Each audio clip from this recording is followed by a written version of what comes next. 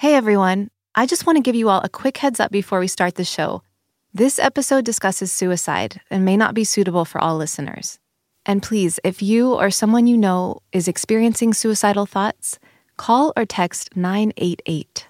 Or you can talk with someone online at 988lifeline.org. That's 988lifeline.org. And now, the show.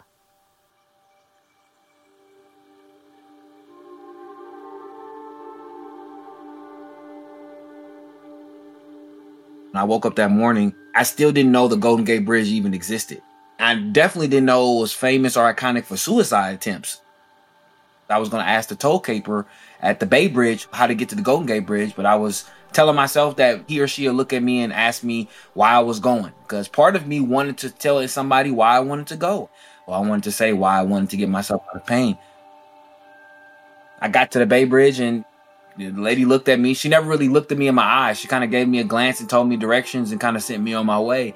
And I knew that I was 25 minutes from my destiny. I received a call of a man on the sidewalk talking on a cell phone saying that he's going to jump. And as I neared the North Tower, I see the description of him and he's still on the cell phone. He looks my direction and then jumps over this rail. I thought he was gone.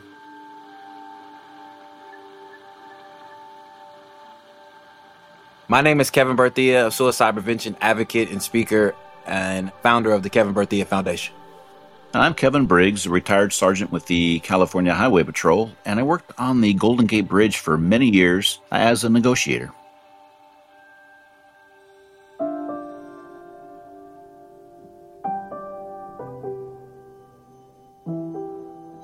I'm Kate Tucker, and this is Hope is My Middle Name, a podcast from Consensus Digital Media.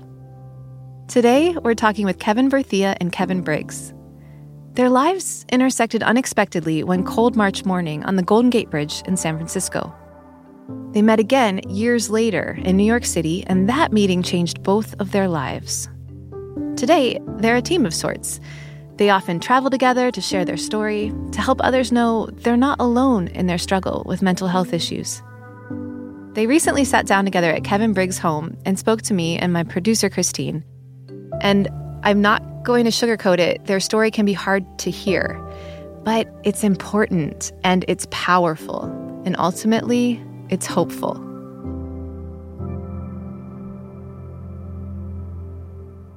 Let's start with you, Kevin Berthia.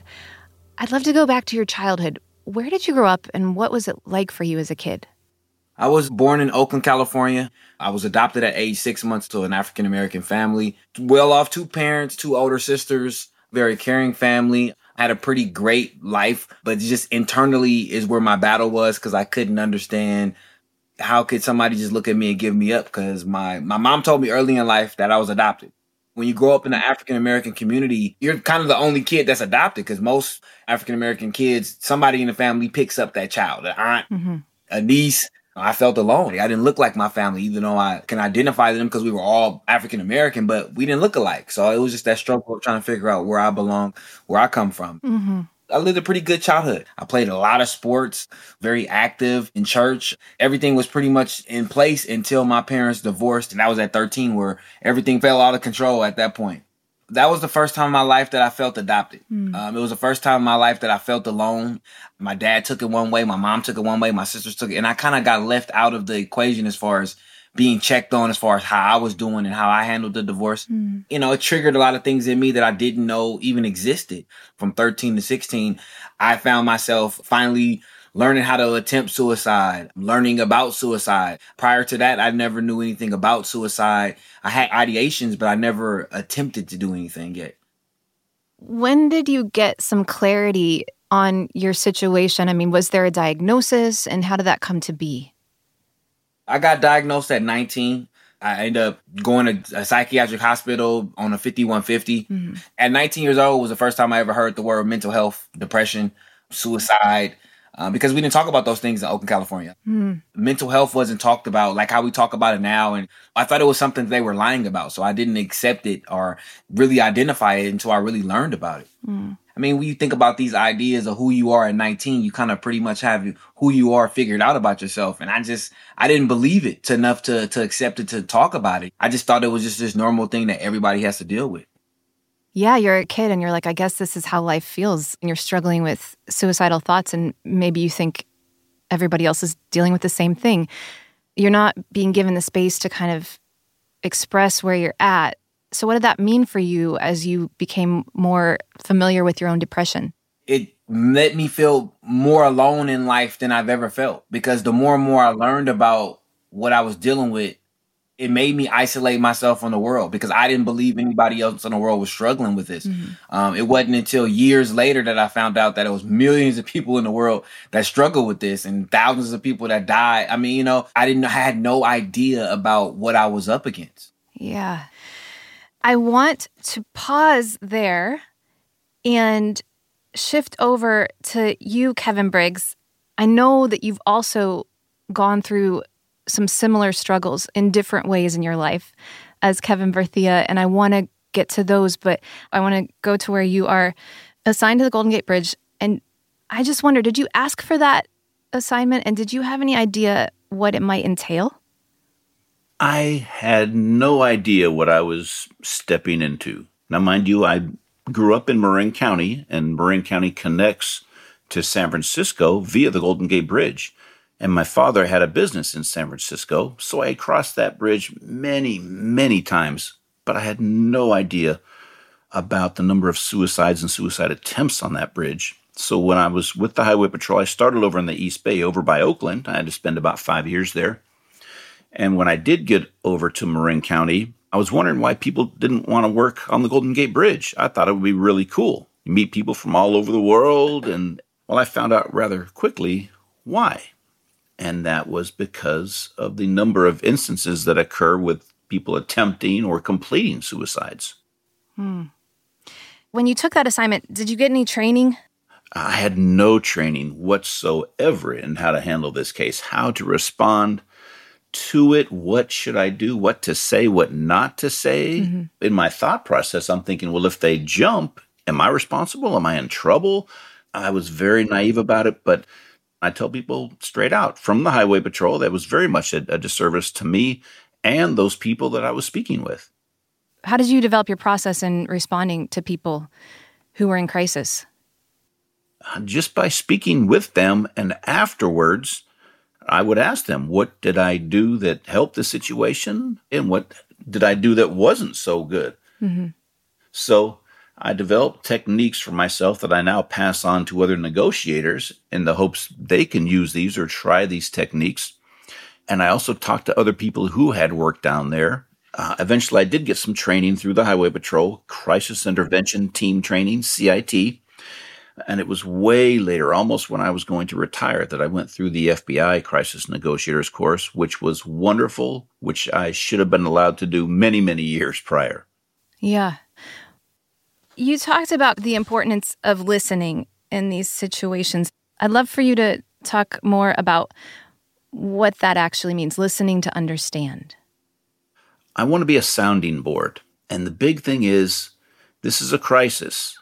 So I'm not going to try to fix anything. And nor could I probably do it anyway. But I can certainly sit there and listen to them and not argue with them. Take it all in to learn more about them, and then maybe later on down the line, come up with some different avenues that they may not have seen to try. And not to say, well, you know what you should have done. Yeah. But more of, well, have you tried this? And not to say that I understand where they're coming from, because being on the sidewalk is one thing. Climbing over this 4-foot rail and standing on this little I-beam that is 220 feet down into the water, that's a whole nother story. That takes a lot of courage. People think that suicide is a coward's way out and selfish and all. It's not. I want them to understand that these folks are in deep, deep emotional pain.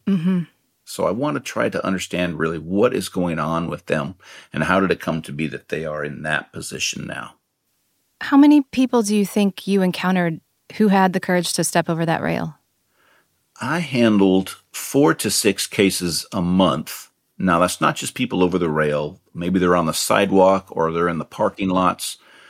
That's what it turned out to, was about 4 to 6 a month for around 10 years. Wow.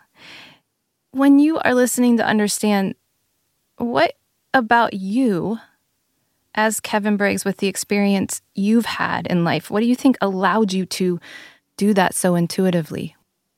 When I was in the United States Army in Germany, I was diagnosed with testicular cancer. I had my first operation in Germany, and they flew me back to San Francisco. I turned 21 on the day I landed back here in the United States.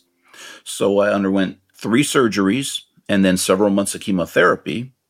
We know nowadays cancer is talked about freely, but we certainly didn't talk about it back in 1983 when I was going through this, nor was there any way for me to look this up on the internet and find out more about what I was going through. You lose all your hair, you're sick all the time. I went down to 135 pounds.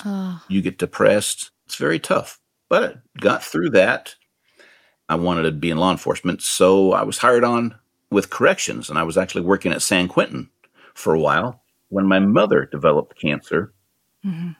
And she tried chemotherapy. It just didn't go well for her.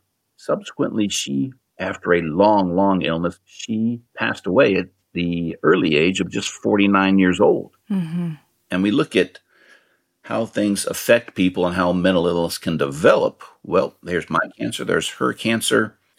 I was involved in a very serious motorcycle crash on duty where another motorcyclist crossed over the center median and hit me head on. That trauma of being involved in that with that significant head injury is another aspect of this. While I was on the job, I had some very severe abuse when I was a young man by a neighbor, which took me decades to talk about and get some therapy on. And I've went through some different therapies, eye movement desensitization and reprocessing, EMDR, which helped. And then I tried stellate ganglion block, which are injections into your neck by your spine, which can help reset the brain. It was fascinating stuff, and that has seemed to help some too. So I'd like people to be aware of the different processes and things that are out there to help them. It strikes me as really powerful that both of you at a very young age are kind of waking up to the realities of mental health and how fragile all of our own individual circumstances can be. When that was happening for you, there wasn't a lot of support. And so that's where it gets really dangerous, when we feel like we're alone, because that's really where we can make those decisions that in a state of belonging or a sense of security we may not make. So I'm curious if it's okay with both of you. I'd like to go into that day that you first met. March 11th, 2005. I woke up about 4:42. Couldn't go back to sleep. It was pain that I couldn't shake. I've always been my own kind of motivational speaker. Like, come on, Kev, let's just get through this. Let's just get dressed. I couldn't get past the emotion. And I told myself, I don't want to bear another day. That I thought about the Golden Gate Bridge. When I woke up that morning, I still didn't know the Golden Gate Bridge even existed. Being born and raised in Oakland, California, I knew about the Bay Bridge because I had to travel over the Bay Bridge to get to school. My first year of college in San Francisco. But, I'm from Oakland, and people from Oakland, a lot of us don't really go over the other bridge. I definitely didn't know it was famous or iconic for suicide attempts. That morning when I got up and I finally chose the Golden Gate Bridge, I thought I was going to be the first person that was jumping off this bridge. I didn't even know how to get to the bridge that day. I put enough gas in my car just to get where I felt like I was going to get there, and I didn't have directions, so I said I was going to ask somebody. I was going to ask the toll caper at the Bay Bridge how to get to the Golden Gate Bridge, but I was telling myself that he or she would look at me and ask me why I was going, because part of me wanted to tell somebody why I wanted to go. Well, I wanted to say why I wanted to get myself out of pain. I got to the Bay Bridge, and the lady looked at me. She never really looked at me in my eyes. She kind of gave me a glance and told me directions and kind of sent me on my way. And I knew that I was 25 minutes from my destiny. And I finally get out there and I park my car and grabbed my prepaid phone, and I started walking. And I told myself I left the keys in ignition. Once I got on the bridge, I was walked for about 15 minutes, which felt like 5 hours in my head. I remember making one phone call, which kind of didn't go the way I wanted to go. I don't know if they didn't answer or anything, or if they hung up. Something happened on the phone, and I just knew that was it. That was my last resort. After that, I looked over the railing and saw the water, and I saw there was nothing going to deter me. And for the first time in my life, I felt like this sort of peace over me, because when I looked in that water, I knew that it was going to be over. I knew that I was never going to have to be a burden again. I was never going to have to wake up and feel the way I felt. I wasn't going to have to worry about failing at attempts anymore. I wasn't going to have to worry about living this lie anymore. I braced myself back for impact, and I jumped off the Golden Gate Bridge. If it wasn't for Sergeant Briggs distracted me from the place that I was in, because I was in such a dark place, I think that the distraction got me out of enough of that place to where, as I'm literally jumping over the bridge, I grabbed the railing and turned myself around on this, and literally find my feet somehow hit this 4-inch cord on the inside that's underneath. So I'm in awe myself some days, as far as understanding how this occurred, understanding the cord that I was on, understanding the significance that it was nothing supporting my back. I mean, it's so many different facets of seeing something that could have went wrong, and somehow I ended up on this cord, and we went on and ended up having the greatest conversation of my life. I mean, year to date. Thank you for taking us through that. I want to hear about the conversation, but first I'd love for you, Kevin Briggs, to describe that day approaching the bridge and what you were seeing and feeling and thinking as you then eventually came upon Kevin Berthia. Certainly. For me, just another day out working the beat when I received a call of a man on the sidewalk talking on a cell phone saying that he's going to jump. So I happened to be on the north side of the bridge. So I stop around 50, 75 feet away from him. And as I'm getting off of my motorcycle, what appears to me is he looks my direction, and then he immediately takes some steps back and then jumps over this rail. And while he was doing this, I yelled something to him, and I can't remember what it was, but he reached out, grabbed the rail, swung around, slammed into it, and landed on this little bitty pipe. I ran up there, and then I could see his white T-shirt through the rails. And then I just stepped back a bit, and I had to get myself into my, negotiator form now. What do I typically do and walk up on folks? And I have some different things that I do, but one that I generally use is I will raise my right hand, but I ask them, "Hi, I'm Kevin with the Highway Patrol. Is it okay if I come up and speak with you for a while?" And I want to get their permission, as I think they have been down so long. It's very important to get their permission to allow me to walk up and speak with them. And he wanted nothing to do with me for a while, 10, 15 minutes or something. He just kept screaming at me, "If you come one step closer, I'm jumping." And he was very serious. You could see the look in his eyes that he just wanted to be left alone to contemplate what he was going to do. Just leave this man alone. That's all he wanted. Nobody to be around him. But I kept on him, and I'd give him a little bit of time to think. But I just said, "Hey, sir, I am not going to touch you. I'm not going to grab you. Nobody's going to sneak around on you. It's just me out here. I just want the opportunity before you do anything to come up and speak with you for a bit." Now, mind you, this Golden Gate Bridge is a horrible place to do a negotiation. There's a lot of traffic going by, a lot of noise. There's pedestrians. We have to get other people out there to hold the pedestrians back. It's cold. It's windy. But this is what we have to work with. Kevin Berthia, what do you remember about that conversation? Up until that point, you have to realize something. I was 22 years old. I've never had a conversation about myself longer than 5 minutes in my life. So this was my very first conversation that was totally about me, that somebody was taking the time to really hear how I felt. And that's why the conversation was so powerful. And that's why a lot of things had to come out, because I finally was given the opportunity to speak.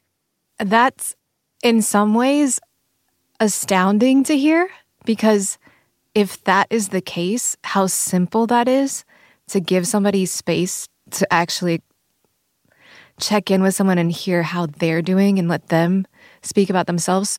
We tend to worry so much about how we treat other people that there's nothing that tells us how to love ourselves. Yeah.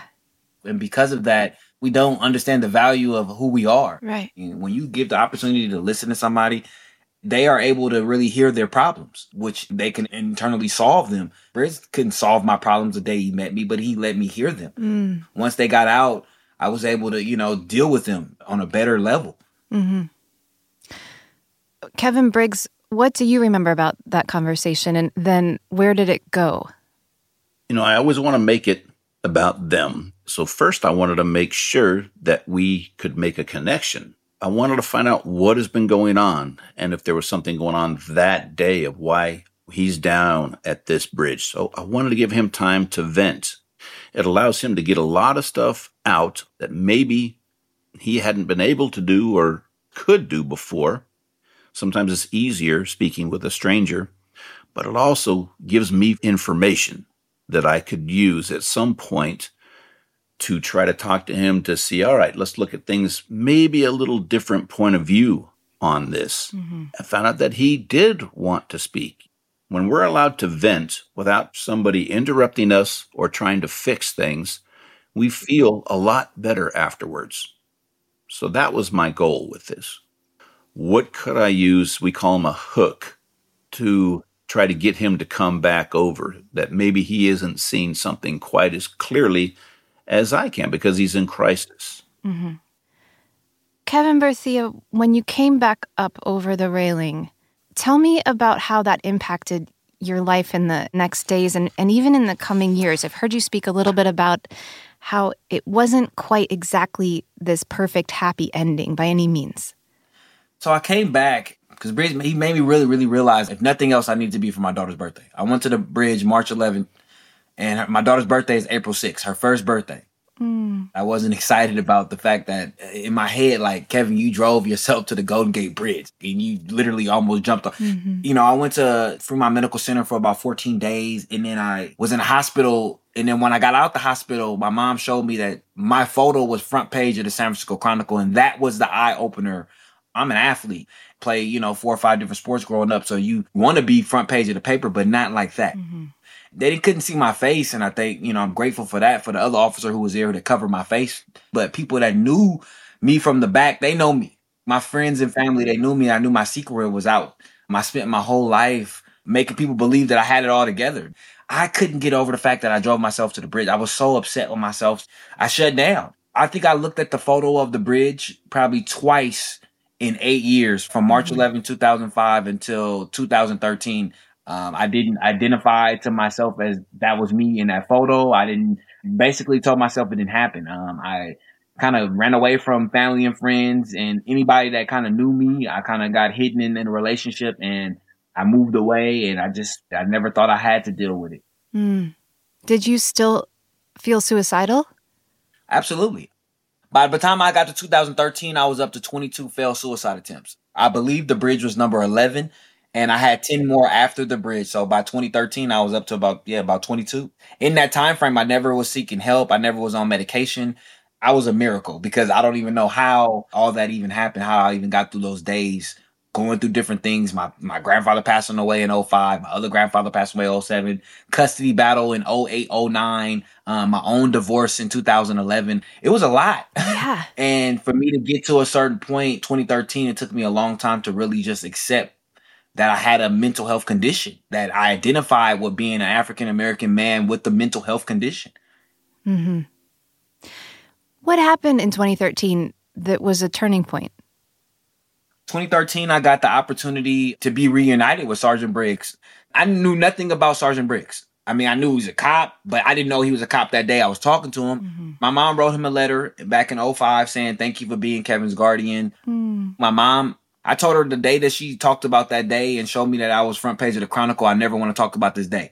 She respected that. And in 2013, AFSP, America's Foundation for Suicide Prevention, was honoring Sergeant Briggs with a Lifesavers Award. And they reached out to my mom. And my mom, love her to death, but she lied to me. And she told me that I was going to New York. I don't know what she said, but she knows I don't ask questions. If something needs to be done, I'm just going to do it. She said she got some tickets to New York. I've never been to the Big Apple. So I'm thinking to myself, well, Oh Why not? Let's My just go. gosh. I didn't find out until I was in New York in the hotel room exactly why I was there.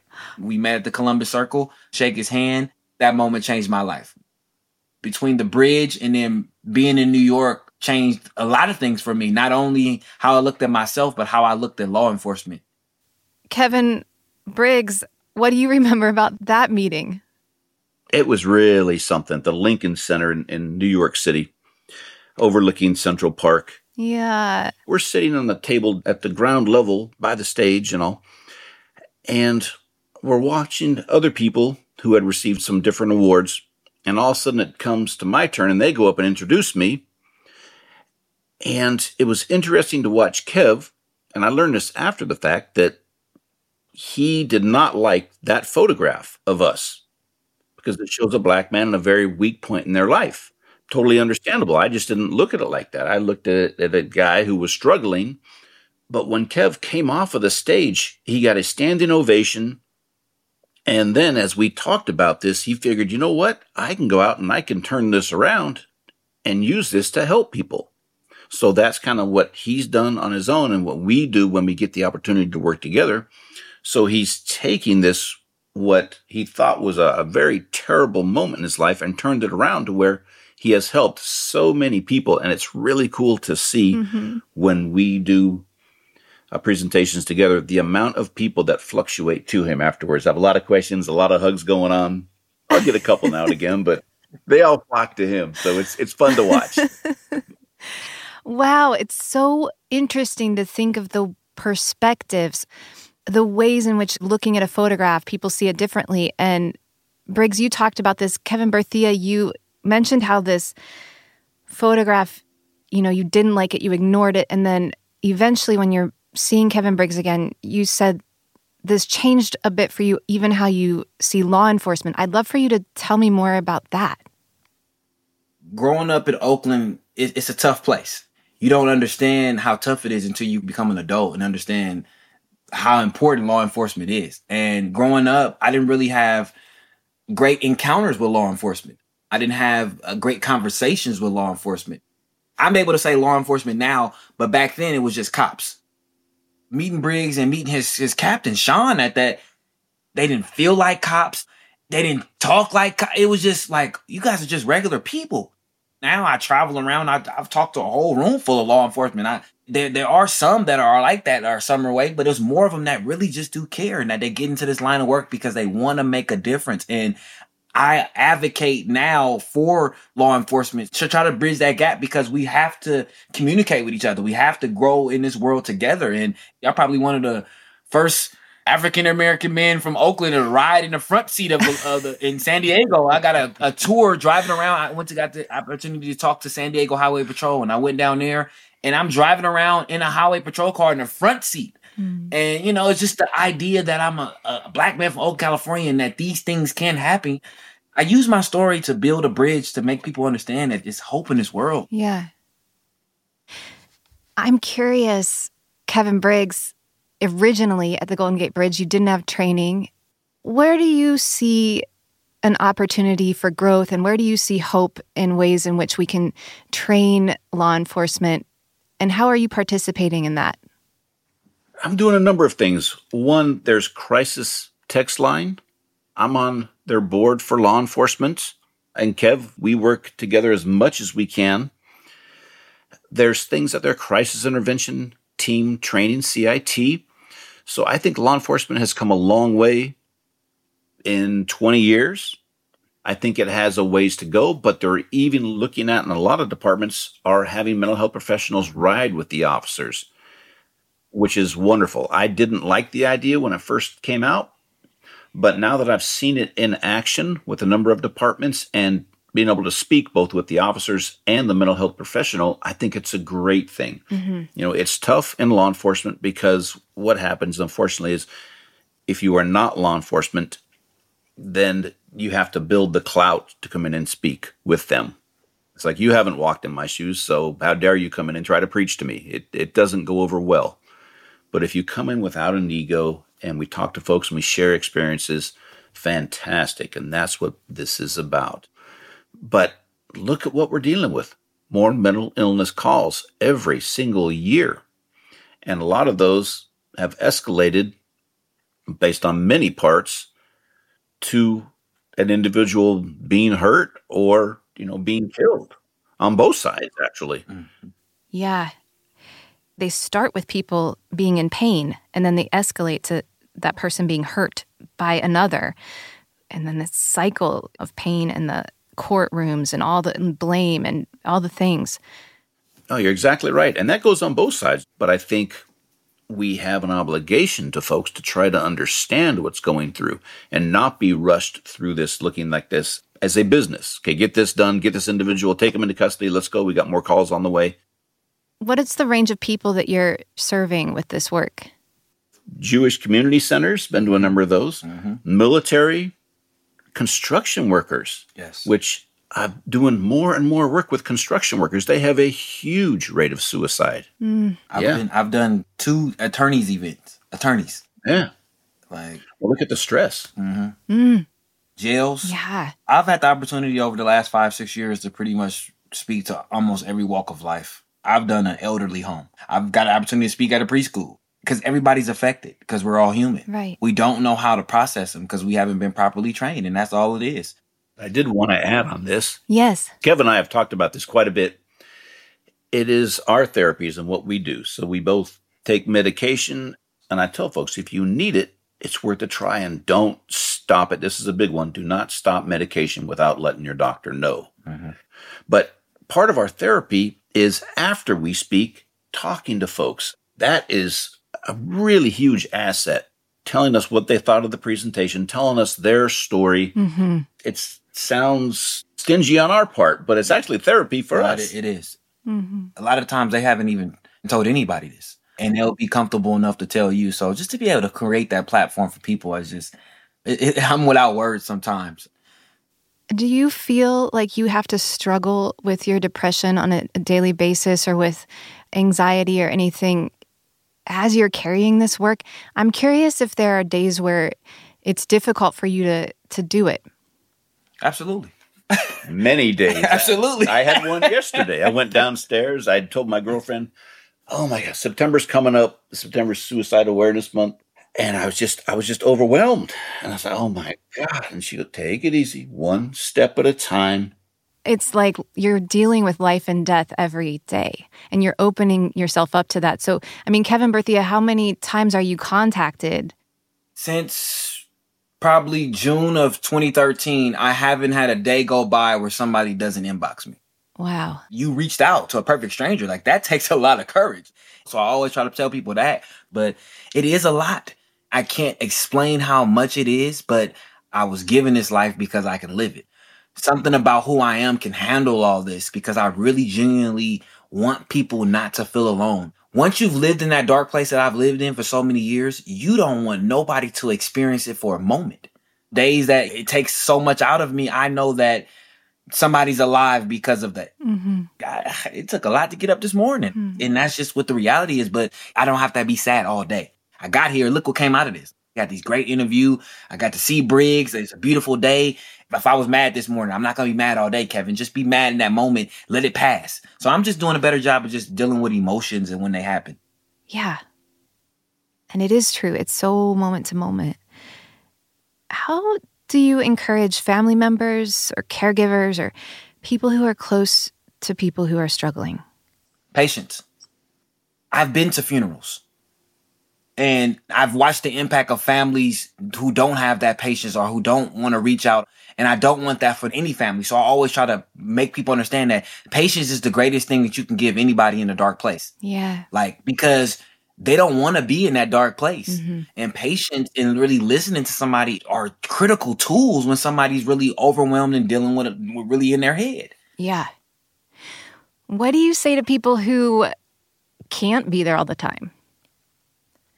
Like for the people who missed it. You're not going to always be able to see it. I was the greatest at making people think that everything was fine. We don't want people to really see how we really are because we want them to look at us for face value because we're afraid of if they see us how we see ourselves, they won't love us the way we want us to love us. Yeah. We're all afraid to really be who we are because we don't want the world to see who we really are, not knowing that everybody in the world is doing the same thing. The more time that we be real about how we really feel, the better we can deal with emotions. Yeah. Kevin Briggs, anything to say to that? Yes. I did lose my grandfather to suicide. This occurred before I was born, so I would never had the opportunity to meet him. And I have a son who is suicidal, who's going through therapies right as we speak. And it is absolutely brutal to live with this. My ex-wife says every day she's afraid to go home because she doesn't know what she's going to find. And it just breaks my heart. As much as I don't want it, it is their choice. We can do what we can. We can watch the medications, make sure they're taking them. If they are prescribed any that day, we can get rid of the guns in the house. We can do a lot of different things, setting it up, and we can try to get them therapies and be there for them and really sit down and take the time and say, you know what, I'm here for you. You call me anytime you want. You know, there's the 988 suicide prevention line that's out there for folks now. Yeah. There's the crisis text line that's available for folks. There's a lot of things out there, but they also have to want to live. And that's easy for me to say, but I'm telling you, coming from a guy who's lost someone to suicide, who lost people on the Golden Gate Bridge, whose son is suicidal. There's nothing easy about this. And also, I don't even think Kev knows this, but my sister lost her son July 1st from alcohol. And, you know, it looks like it could have been a suicidal act also. He was just 31 years old. And she called me when the coroner was at her house, and it was just to hear the screaming in her voice. And then for me to have to notify the rest of the family that this 31-year-old, my nephew, is gone. There's a lot of pain. Folks have to want to get better. Now, part of the grieving process, there's a lot that goes into it, of course, but I would look at it, how would those people who were lost want you to live? Yeah. Doesn't make it a whole lot easier, but at least there's a little bit of light in there. And I actually have talked to people. I lost a guy on July 22nd, 2013, before I retired. He told me specifically, you know, straight out, I don't want anybody to suffer. Right. He goes, I just can't take this anymore. And, you know, nothing I can say that we can say really is going to make anything easier. My sister is going through hell right now every single day because of the loss of her kid. Mm-hmm. All we can do is be there for them. Yeah. You know, and be there for one another. Well, I ask from a really personal place, but, you know, it struck me when you were telling the story, Kevin Berthia, you were talking about the day that you walked to the bridge and you were like saying how you asked for directions and you kind of were hoping maybe she would ask you. You know, it's like these moments of decision that can go one way or another. And in many ways in life, that's how it is. That's all we have. All we have is a small window of opportunity. Right. We don't realize how important that connection is with people in those critical moments when that window is open and that expectation is there. Because a lot of people in society don't have an expectation of people because they've been hurt so bad. But there is that moment that they open that window and we don't flood it with positivity like we should. Right. We just got to get better as humans. Yeah. But I think it is really powerful as well to recognize that there is a choice. Everybody has agency. And unfortunately, sometimes we don't have all of the resources that we ought to when we are making decisions like that. So I think there's a lot of awareness and a lot of hope in the work that you're doing because I think that things are shifting. And the more that we are aware of all of these different possibilities, you know, the more that we can be there for each other. And so I want to know from both of you, where do you find the hope in the work that you're doing? I'm going to go out on this one and say we find hope in the people that we speak with. That's it. And each other. Mm-hmm. We have down times, but we bring each other up. We can text each other or call each other anytime. But to have someone after a talk and to meet people afterwards to say, you know what? Thank you. I've been in such a dark place. Your guys' talk helped me so much. I'm going to go and seek some professional help. Or now I have a path and it's clear, you know, because we also provide tools for folks of handling things themselves a bit, their own self-care. And we talk about a crisis safety plan and a number of things. And I think that's what it's about, is making a difference. That's it. 100%. When somebody inboxes you and say, I'm alive because of you, you can't do nothing but keep going. I can't put every broken person in the world in one room and tell them how important they are. So I have to be contingent on the one that I move every day. So I look forward to that every day. Yeah.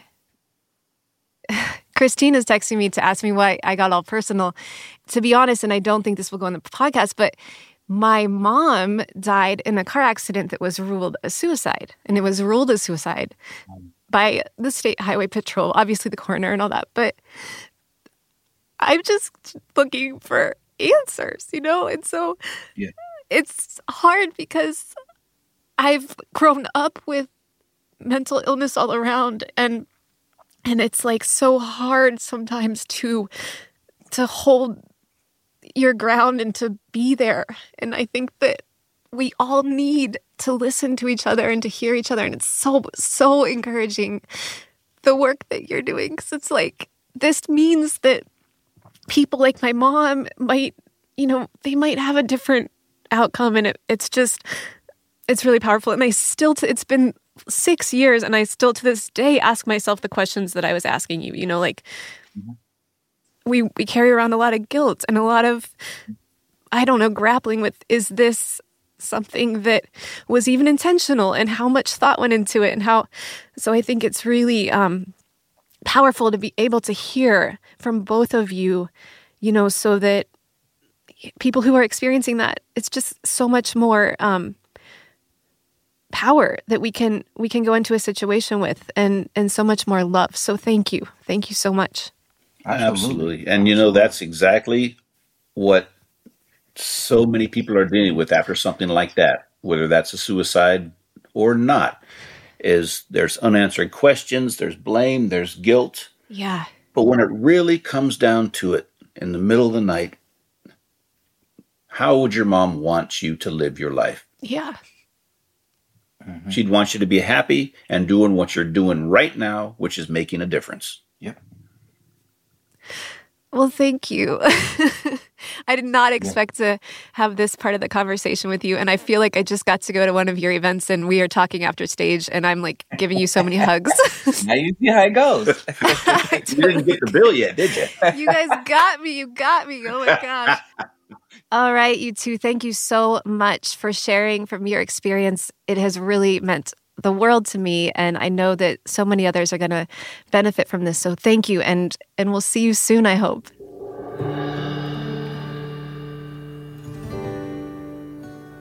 I am so grateful to both Kevin Berthia and Kevin Briggs for their courage and vulnerability in sharing their story. It gives me so much hope.